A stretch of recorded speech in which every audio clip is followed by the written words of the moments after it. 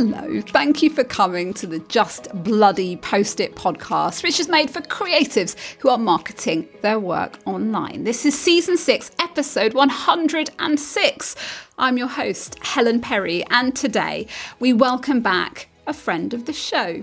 Sarah Rossi is one of the best things on the internet, in my opinion. Through her blog, Instagram and TikTok accounts, Taming Twins, she dedicates herself to answering the question, what's for dinner? Serving up simple, affordable cooking ideas that are in a small and meaningful, what is better than food, way, improving the lives of her followers. I have had this amazing growth phase and I feel like I've aligned my my business a lot more with my values of doing something useful and positive in the world.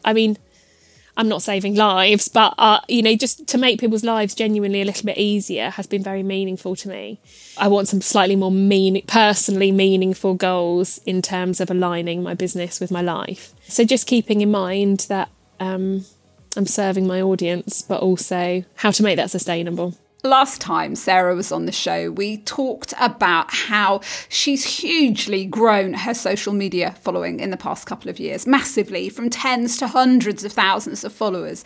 This time, she's back to talk about the book she's published off the back of her hard work and what she's found matters most, really. When you've done the job of big growth, of ticking that box, what do you find then is most important to you? We also chat about email marketing, book writing, food tasting, and more. I began by asking Sarah what it feels like to be a published author.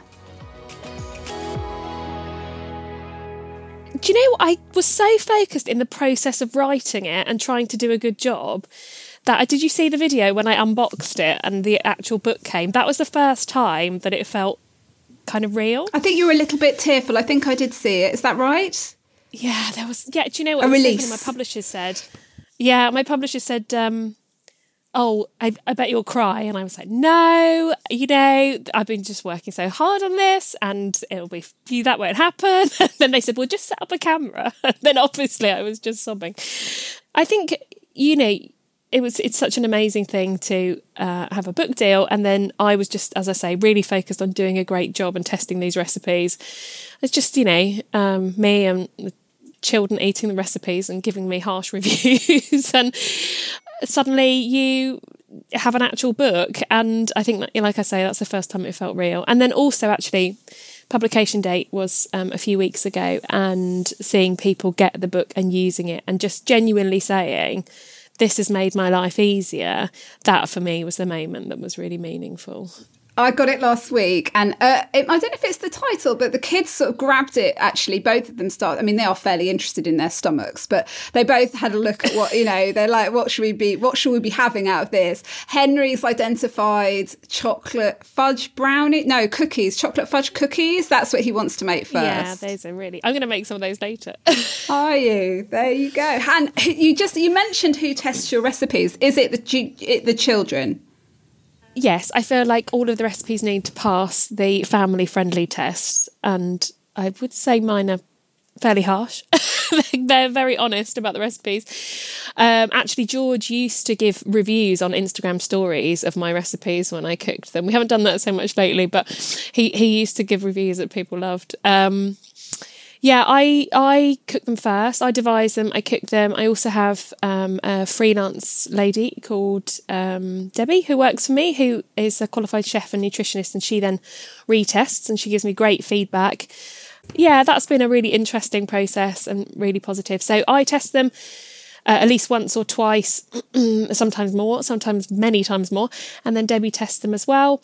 And then some of the other people that work for me freelance will often do other tests, and sometimes my stepchildren who are in their 20s will do tests as well. So yeah, it's a good process. I think it's really important, especially where I'm trying to keep recipes really simple. I think it's really important to make sure they will work for everybody. And there's certain things that I do, because I cook all the time, that maybe if it's not your day job, you wouldn't be doing. So I think it's really important to test for that as well. How long does it take to get a recipe from an idea in your head sort of out into the world then, if you're going through this testing procedure? I think it depends when that recipe comes to me. Honestly, I get these ideas all the time. Sometimes I'll wake up at 3:00 in the morning and think, oh, I've got this great idea. What about if I put sausage and tortellini in and I have to make a note of it. I think that's a good question, but it basically depends for me where it fits in that recipe as opposed to how long it takes to test. So I'm always thinking about my content plans. I'm always thinking about what's going on the blog, what's going on Instagram, what's going on TikTok, and I'll talk more about that in a second about how I split those things if you would like, and also now what's going into books. So I've constantly got like all these moving Jenga pieces in my brain of what's going to be helpful to an audience where, and so I have a list of all of those random ideas that come at 3 a.m. and then maybe once a month I will sit down and try and plan out the coming weeks, or hopefully a bit further ahead, and that's when I try and fit all of those recipes in. And then combined with that, if they're going online, we're also always thinking about how they're working for Google and whether they're SEO relevant and searchable. And then just generally thinking about having a good content plan for the whole site. So have I got a good spread of like vegetarian recipes and pork and meat and whatever. And also just thinking generally about what the current feeling is online. So obviously at the moment a lot of people are struggling financially with their grocery bills, so we're obviously very conscious of that at the moment, and people are trying to eat less meat, so we're very conscious of that, and just taking all of those things into account, and that's when the recipe ends up being made for the first time. So actually there's quite a lot of planning and work in a recipe before it even makes it to the kitchen. It really is. Like listening to you, it's like it's running a media empire, a mini media empire, maybe a maxi media empire at some point. But you soon. do get sausage tortellini at the end. So. The best empire imaginable. Yeah, that's the benefit. I feel like we need to recap a little bit, Sarah, because you came onto the podcast around a year ago and told us the story of how you have been blogging for many years, but there's been a sea change in the last couple of years in terms of the size and reach and scope of your audience. Can you kind of like bring us up to speed in a couple of minutes in your, what's happened in your career in the last couple of years?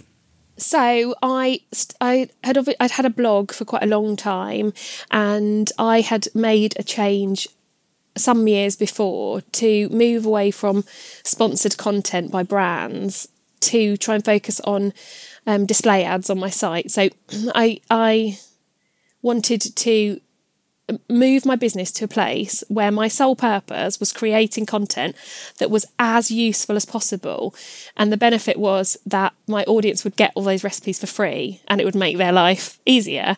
And for me, it meant that I didn't have clients to deal with, which is always nice.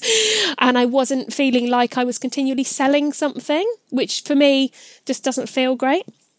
And so the display ads, just in case anyone isn't aware, are the things, when you go onto a web page and you see boxes of ads, and often they will be retargeting. So if you've been looking at, shoes, you will see ads for shoes. And so each time someone comes to my site, I make a part of a penny from that, and that's how I run my business. And so I moved from the sponsored work to that, and I tried to grow the traffic to the site, and I did that through lots of areas, but mainly through Google SEO, so that when you search for chicken kebabs or lemon drizzle cake, my post would come up, I would get the views, great, and the traffic was building and building. And it's a much better way for me personally to run my business, because like I say, I felt like I wasn't having to sell products in a sponsored post way.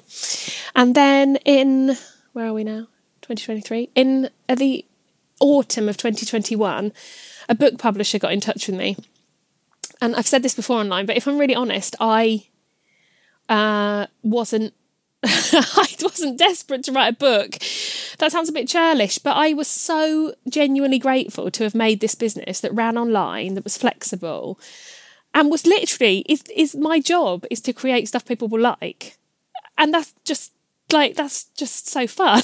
And it's something I feel really passionate about and make a difference to people day to day in my own small way. But then a book publisher got in touch with me, and they were a massive book publisher. And I thought, okay, well, I should probably, this is really big. I think I'll say yes. Well, I didn't, it wasn't actually that an easy decision. And because then actually two other publishers got in touch. There were 3. And I thought, oh, okay, well, this could be like a real thing. And they obviously think I can do something here. And the first one I had a meeting with said, we'd really like to work with you, but we'd like you to have more Instagram followers. And I think at that point I had maybe 50, 60,000 Instagram followers. And something happened at that meeting, and it kind of spurred me into action, because I thought, even if I don't do a book, I want to be good enough to be doing a book, if that makes sense. Like, that for me was a real catalyst. I looked at what I was doing online, and I looked at the general trends, especially TikTok, because I feel like TikTok is a bit ahead of Instagram. And I looked at the general trends that were going on, and I basically realised that all the content I'd been creating was what I thought was useful, as opposed to what everybody else needs. And I really honed in on what question I could be of use answering to my audience. And for me, that was what's for dinner. Hence the book name. And so I focused everything I did, all my content online, towards helping busy people answer what's for dinner. So the recipes were all quick. They were all really easily achievable. And also they didn't take a lot of brain space, because when you're busy, I don't know about you, but I get to like 6 o'clock and look in the fridge, and I don't want to think about anything that's too complicated. Also family friendly and all of these things. And so every piece of content I started to make, I honed in on that question and tried to get better at answering that. Learned a lot, made loads of videos, and it so really worked. Also, just to skip to the results. I mean, it really, really, really, really worked. You had 50,000 Instagram followers then. Let's have a little look what it stands at today. I have a feeling it's around 330,000. I looked the other day. 335,000 followers on Instagram as a result of that policy change. What about TikTok? TikTok's the same. TikTok's at 300,000. They're very different, and I've learned a lot. Let's go there. What's different between publishing on TikTok and Instagram? I think the key point, which is what I've just been talking about to you, of putting your user first, is the same across all of those platforms. I think the difference is how the audience on that platform wants to consume the content, and some of the trends are, and that's trend led, I think. So on in the last year on Instagram, I've done a lot of short form video content, reels, short form video content, very punchy, very quick, hands in pans, we call it, camera down. If you've seen the videos, you obviously see. We've done a lot of that. It's worked very well. People have had a very short attention span. There's obviously, reels were relatively new at that time, and so I feel there was a slight novelty factor of swiping through and seeing that video and keeping people's attention with a lot of quick content. What's happened on TikTok, it was the same. Obviously TikTok had other things going on, like dancing and things, which I definitely didn't do, don't worry about that. And I think what I've seen on TikTok in the last year is personality counts, and I'll be totally honest with you, I'm not very good at doing this on TikTok at the moment. And actually, I feel like my growth has slowed down there slightly. You see, I would say your personality, because I don't spend a lot of time on TikTok, but your personality comes over really well on Instagram, I would say. You're not finding it as easy to do on TikTok? It's not that it's how's not it different? Easy. It's that it's just that I've got a limited amount of hours in the day. Yeah. So, I think what I should be doing, anyone who is really serious about growing on TikTok, is using TikTok like we use Instagram stories. And I'm really interested in, that's my thought process for like the next 12 months. So that real like personal connection, where when you're scrolling through TikTok, you almost feel like you're on FaceTime with a friend. And I think I've seen accounts that have that kind of presence do really well. And so for me, talking about what I'm going to do to move on with that trend is, I think I need to show my face a bit more. Whether that might put people off, Helen, I don't know, but never. Just to be more like forward focusing with TikTok, I think that is going to be, and it is definitely less polished. Reels are quite polished. A lot of reels I see are quite. But if we they follow look quite that good trend looking. through, if we follow that trend through from TikTok, at some point, people will get very exhausted of those reels, and they will want either slightly longer form content, or they will want more depth of personality. For me, I'm not sure where that sits between like Instagram stories and reels. So I think we'll see how that pans out, but I'm just very aware of that. I'm very conscious. And also in both of those contexts, that it's about having a connection with your audience, isn't it? And I think we're consuming like more and more content all the time. And so to feel you're connecting with someone is really important, I think, and will become more so. You're very good at this, Helen. Like in your reels, you do explaining about products and things. Your personality comes across with warmth, and I think that's a human connection through Instagram. I think will make a big difference, as it does on TikTok. Thank you. That's a nice compliment. I think with broadcasting on Instagram, wherever it might be, I think in order to achieve that kind of connection, you have to really try and come from a place of like, this is not about me. And I know that should be in your whole ethos with your giving, sharing your eating, but it's like, it's trying to really not think about what you look like, really not think about what your voice sounds like, and really think about how you're trying to talk to someone in a way that you would, like we're talking to each other now, or like if we were in a coffee shop or whatever. And it's quite a hard place to get to, I think, especially if you have no experience. I mean, some people are great at it naturally, but for a lot of people it will take time and pain probably to get there. But if you can shed all of your like, what do I look like feelings, and am I being a bit of a dick here, then you can be better. Yeah, I mean, not to get too deep about the emotion behind it, but I think you also need to ask yourself why you feel like that. Like, are you worried about comparison? Are you worried about someone saying, oh, look at her, she obviously thinks she's great and something like, because if those people have got time to watch you and say that, they're not your audience. They're not going to be the people that are like using your website or buying your product or whatever. I seem to have like missed that gene. I don't know. Maybe I just like talking too much. I think that might be the problem. But maybe also you're so, God, Sarah, you're so good at so many aspects of this stuff that if there's one bit that you find slightly less natural than the rest of it, then that just makes you human. I don't know. Do you know what I want to ask you? Last time we spoke, it was all about the audience growth on these platforms, which it now becomes clear was to help support publishing ambitions. But you weren't really feeding that traffic back to your website at that time. That wasn't your focus. You were like, it's all about the platforms and about serving people as well as I possibly can there. Is that now driving traffic back to your website and therefore income into your bank account now? Is that happening? Yeah, I think we talked about it on the last podcast, but I was very aware of the fact that making more content was costing me time and money. And so it did need to feed back at some point, because a book wasn't going to fund that long term. And also it was not a definite at that point. So I was vaguely had a feeling that I needed to give this everything for 6 months and see if it grew the traffic. But I mean, you know what it's like when you're doing something online, some of it is just a leap of faith. You do have to try things and give it a go for a few months and see how it pans out. And that's what I did. And yes, you're right. It has really increased so I think my traffic in 2022, I had 17 million views on the website. And I think the year before it was 12 million. So holy shit.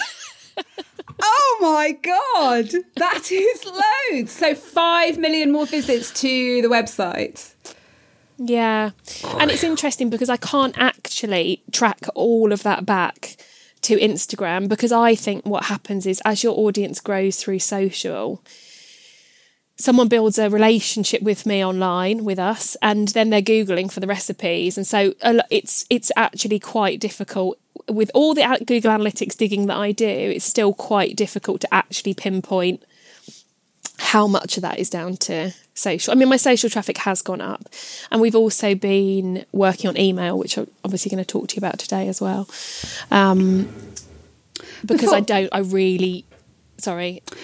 think it's really important to not put too many eggs in one basket. Yeah. So I've done a lot of work on Google SEO. I continue to work on that.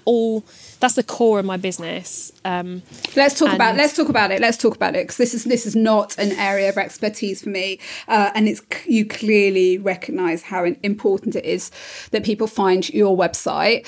If somebody isn't focusing on SEO and feel it would be important for them to have more people finding their website, where do you start with it, Sarah? Do you do this for yourself, or do you have help with it?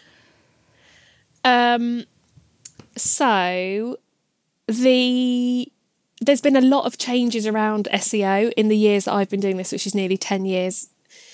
And I think just to do some reading and start by just understanding the key principles of good SEO. There's a difference between search engine optimization and good search engine optimization, because now Google wants to serve its user in the same way that I've been talking to you about serving my user. So Google wants to serve up good content to people, as opposed to what we used to do 8 or 9 years ago, which was basically put as many words. So if I wanted to rank for a lemon drizzle cake, I put lemon drizzle cake, 50 times in a post. That's not the way we work anymore. So to just do some reading around that to understand the principles, I think is a really good start. If someone was starting out, I would say 2 things. One, really drill down into what you want to achieve from it. Like if you're selling a product, I don't know a huge amount about SEO for selling products because it's not what I do. But if you are trying to sell a product or use SEO to sell a product, I think you really need to be strategic about your SEO. So those goals will be very different to just getting as many people as you want to your website. And just think about what you want to try and get out of it, as we always do.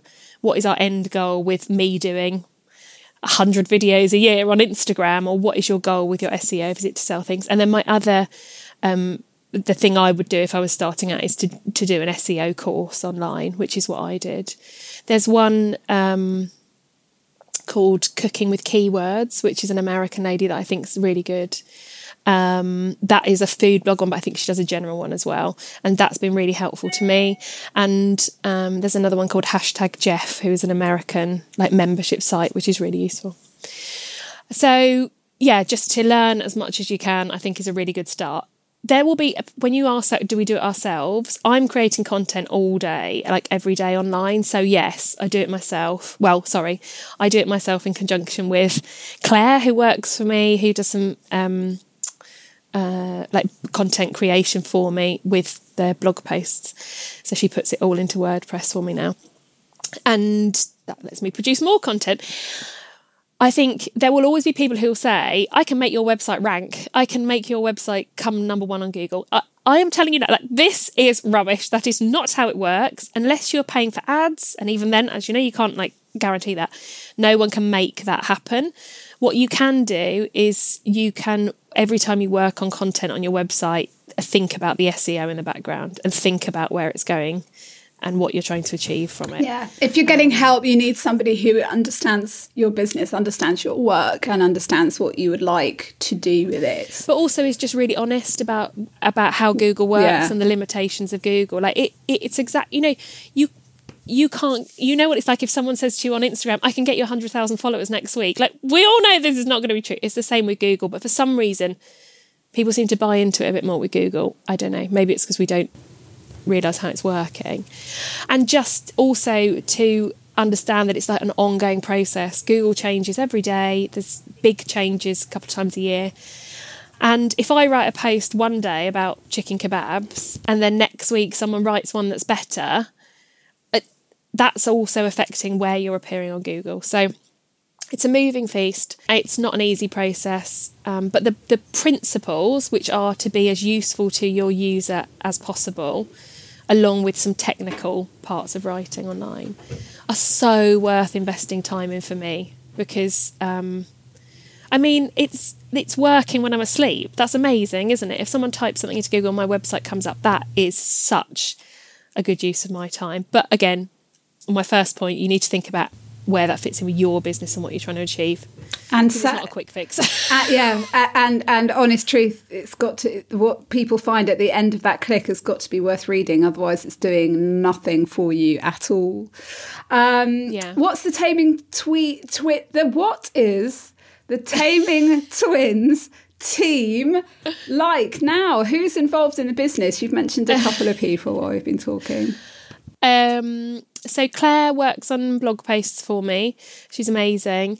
And so she's also working on the SEO side of things. And as I talked about at the start, like when we're thinking about new recipes we're going to make, we've always slightly got the SEO in the back of our minds along with everything else. So there's Claire. Miranda helps me on social media with scheduling and things as well. Debbie does the testing for me, which we talked about earlier.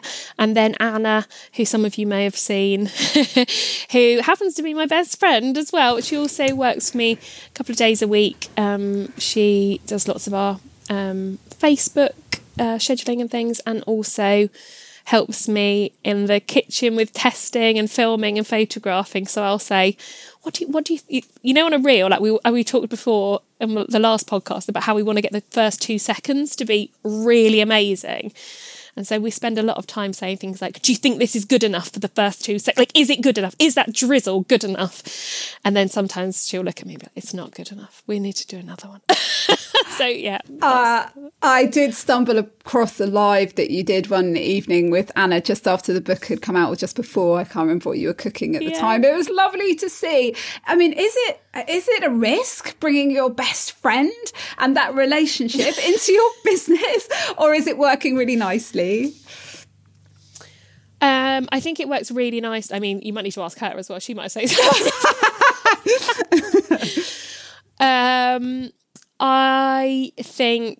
I think it works really nicely. I can't talk about anyone else's relationship and whether it would or not, but for me, it's been really amazing and a real joy to work with someone who not only understands that I am a total like nerd over whether a piece of parsley is in the right place on a finished dish, but also just, I really respect what she's done for my business as well. She's really, really helped me grow. I think there's also something that comes from working with a friend, where in this book, the first book, we were testing recipes, and at the end it was very hard work. We were on a very tight deadline, and she was so supportive of me at a time where I was just like, this is so hard. So we did, in the book, there's shopping lists at the front of the book. So the idea is that you can go to the shops and have your meal plan done for the whole week with your shopping list. But the logistics of writing these and checking these was so hard. And there were some nights about 10 o'clock, she was still with me and she's, come on, like, this is why you're doing this, because it's so good. And this is why we're doing this, because it's so hard for everyone to do this on a Sunday night for their own shopping. So, she just really spurred me on, and I was really grateful. And I'm not sure whether, if she hadn't been my friend as well, maybe that would be a different relationship. So I'm very grateful for what she's brought to my business. Oh, hi, Anna, if you're listening. So you've moved on, or not moved on, you've shifted your focus this year. I know that you would like to spend more time growing your email list. Like, why is that the 2023 priority, and how are you planning to do it? That's what I'm really interested in. A few reasons. Obviously, we talked earlier about when I shifted to focus on SEO. So I feel like I've had a good run at that. I don't want to say I've got that nailed, because you never quite know. And then obviously I've had a shift to TikTok and Instagram, and I've really focused on those. I feel like I've been through quite a big growth phase there, and I've kind of got to a point where I really understand my audience there. And all of those, as well as Facebook, are driving traffic to my website, and obviously have allowed me to have a book deal and sell books, which is amazing. And then the email is the one that I haven't quite tapped into. So I feel like I haven't quite utilised it as much as I could. You must have an email list at the moment, though, right? Yeah. There's about 50,000 people on it at the moment. Oh, just a little one. And are you emailing them regularly at all?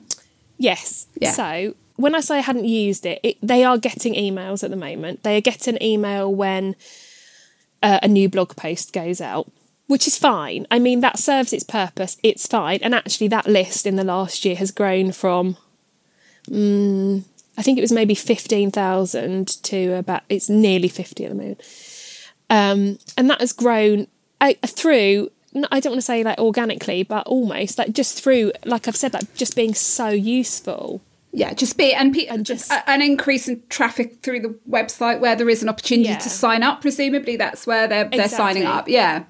Yeah, and there's a banner at the top, and we, when you sign up, you get a free batch cooking guide. So I've done like the minimum that I could be doing with it. I don't want to say I haven't used it, but a couple of things occurred to me in March. I don't know whether we talked about this before, but in March 2021. My Instagram account got hacked and I lost it, just disappeared overnight. I don't think we did. I didn't know that. Yeah. Scary. It was it was absolutely terrifying. I mean, at the moment, at that time rather, it was a lot smaller, so it wasn't. But still, it was really stressful. You know, but you, really the thought, I think what makes me feel sick to my stomach is the thought of having to start again from whatever number of followers you've got. The kind of like ground level effort that you've put into gathering that audience. The thought of going back to the beginning on that just, exactly. no. And also like the meaningful connections that you make on Instagram. The thought of like not being able to find those, that to me, it felt a very personal place. So that was a real wake-up call to me as well. I mean, that was quite a long time ago and I still haven't quite done the emails, but you can only do what you can at one time. That was a wake-up call, and I've seen the same thing happen to other people recently. And I did everything, I had all the two-factor authentication on. I had done everything that I should have done. And so I'm very aware of that. I'm also aware of the fact that Google changes its algorithm hugely a few times a year. I could lose a lot of my rankings, and that's, again, I'm both of those, or TikTok or Facebook, any kind of social, and Google are putting the fate of my business in their hands, and I feel like that's not a great place to be if you're looking at your business long term. So that's one of the reasons I want to grow my email list. 2, I just think there's a scope for me to be genuinely useful there as well. So as I say, at the moment, we're sending out the content that goes onto my blog. So normally one new recipe a week, and we're just starting to move to one free. So there's meal plans in the book, but there's also free meal plans on my website, and one of those a week. And the goal of that, again, being to be really useful. So they come out on an RSS feed. It was used a lot years and years ago, and it's when a website publishes a new piece of content, so on a blog, that's a blog post, and there's settings in most mail systems like MailChimp, whatever, where you can set up a template and it will automatically send an email when there's a new piece of RSS content on your website. And so we do that. So those emails go automatically. They're fine. I think that if I'm going to try and grow my email list, I have got to offer something more valuable and something special in the emails that you're not getting elsewhere. So what are the ideas for being valuable there? At the moment, the benefit is that you get to see the content before it comes onto Instagram. So in itself, hopefully that's quite a nice place to be. And we are moving our content calendar to try and really take account of that, so that the emails go out, say, on a Thursday, and then you would start to see recipes online on a Monday. So if you want to go shopping for your meal plan, you've got that in advance if you're getting it on an email. And that's the sort of like general move we're making, just to try and give you something useful earlier in your inbox. And then the other thing we're going to do, which is a huge change for me, and this isn't quite going yet, but we're getting there with templates, is those meal plans I share online are always on a blog post. And I just thought, if I want people to sign up to an email list, I've got to give something that's really good, like that's genuinely making your life better in those emails. And so we're going to move to making it so you don't have to click to go to the blog post. So it sounds like a small change, but we're going to make it so that the whole meal plan is in an email. So you'll get it into your inbox and you'll see all the recipes for the week. And then if you want the shopping list, you can still click over to the blog. But the idea is then that if you want those recipes during the week, you can keep the email in your inbox and you've just got them all there like a shortcut. And I hope people will find that useful, and I will obviously be taking on feedback afterwards and seeing if that is a positive move. What's the cost benefit to you in terms of people not going to your website and not seeing those ads, but having more people on your mailing list? Are you hoping to sell those people more things? Have you got other product ideas other than the blog and the book? No, I want to have some sleep sometimes. No, I don't at the moment, is the short answer.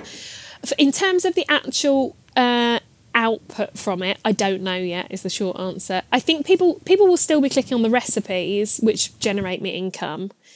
And I think, like we've talked about with the social media content and with SEO, at some point with these things, you have to take a leap of faith online and think, I'm going to give this a go. I'm going to do it for 6 months. We'll see what the impact is. But I really feel in online businesses, if you're asking people to do something, which in this case is me saying to sign up to my mailing list, you've got to be giving them something worth doing. So for me, the long-term benefit of having people on the email list, you've got them. You can keep in touch. That's another place.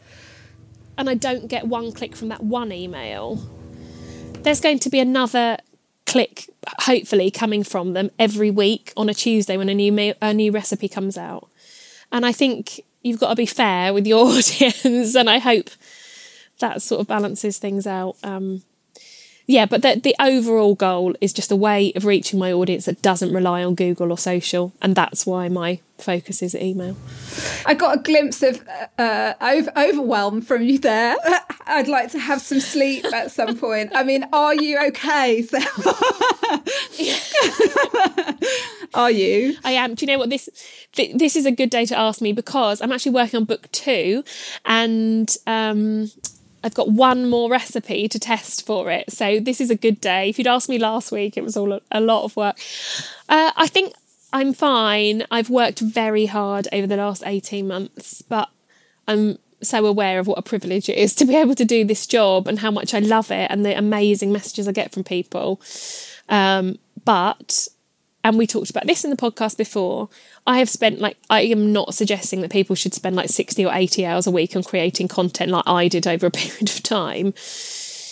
But, there are times that your business is in a growth phase, and you just, if that's what you want, there's not an easy way to do it, is there? Has it exceeded your sustainable long term? Has it exceeded your ambitions? Or were you just let's see what happens, let's see where we can take this? Or have you got even bigger goals and ambitions for the business? I think they're around what you just said about kind of burnout and overwhelm, that I have had this amazing growth phase, and I feel like I've aligned my business a lot more with my values of doing something useful and positive in the world. I mean, I'm not saving lives, but, just to make people's lives genuinely a little bit easier has been very meaningful to me. And so I think I've tried to move my goals a bit away from numbers. So last year, my goal was to have, I think I talked to you about this before, but to have 100,000 followers on Instagram and 100,000 on TikTok, and to have 15 million blog views. And so it was 300,000, 300,000 and 17 million. And I was like, this is amazing. And this year I've just had a slight seed change to think what I want, some slightly more personally meaningful goals in terms of aligning my business with my life.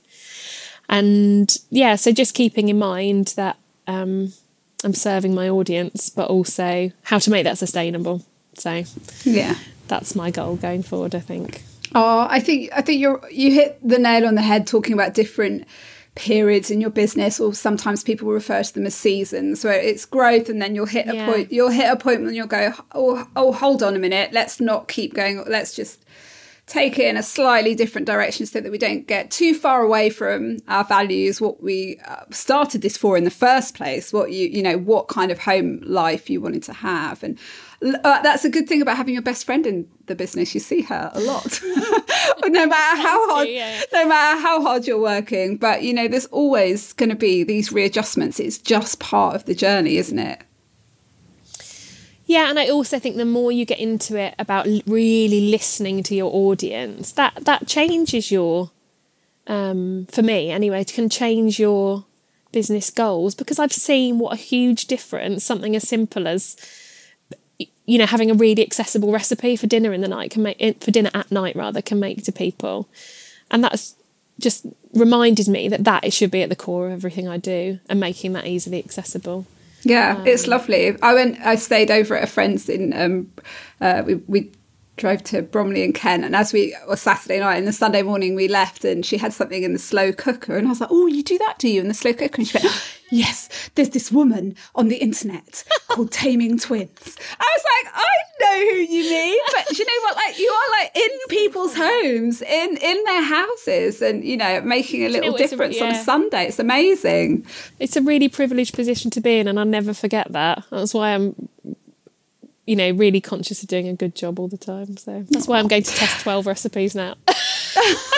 All right, I'll leave you to it. It's time. Thank you. We'll do it again one day. I'll deliver some for lunch for you. Oh, thank you.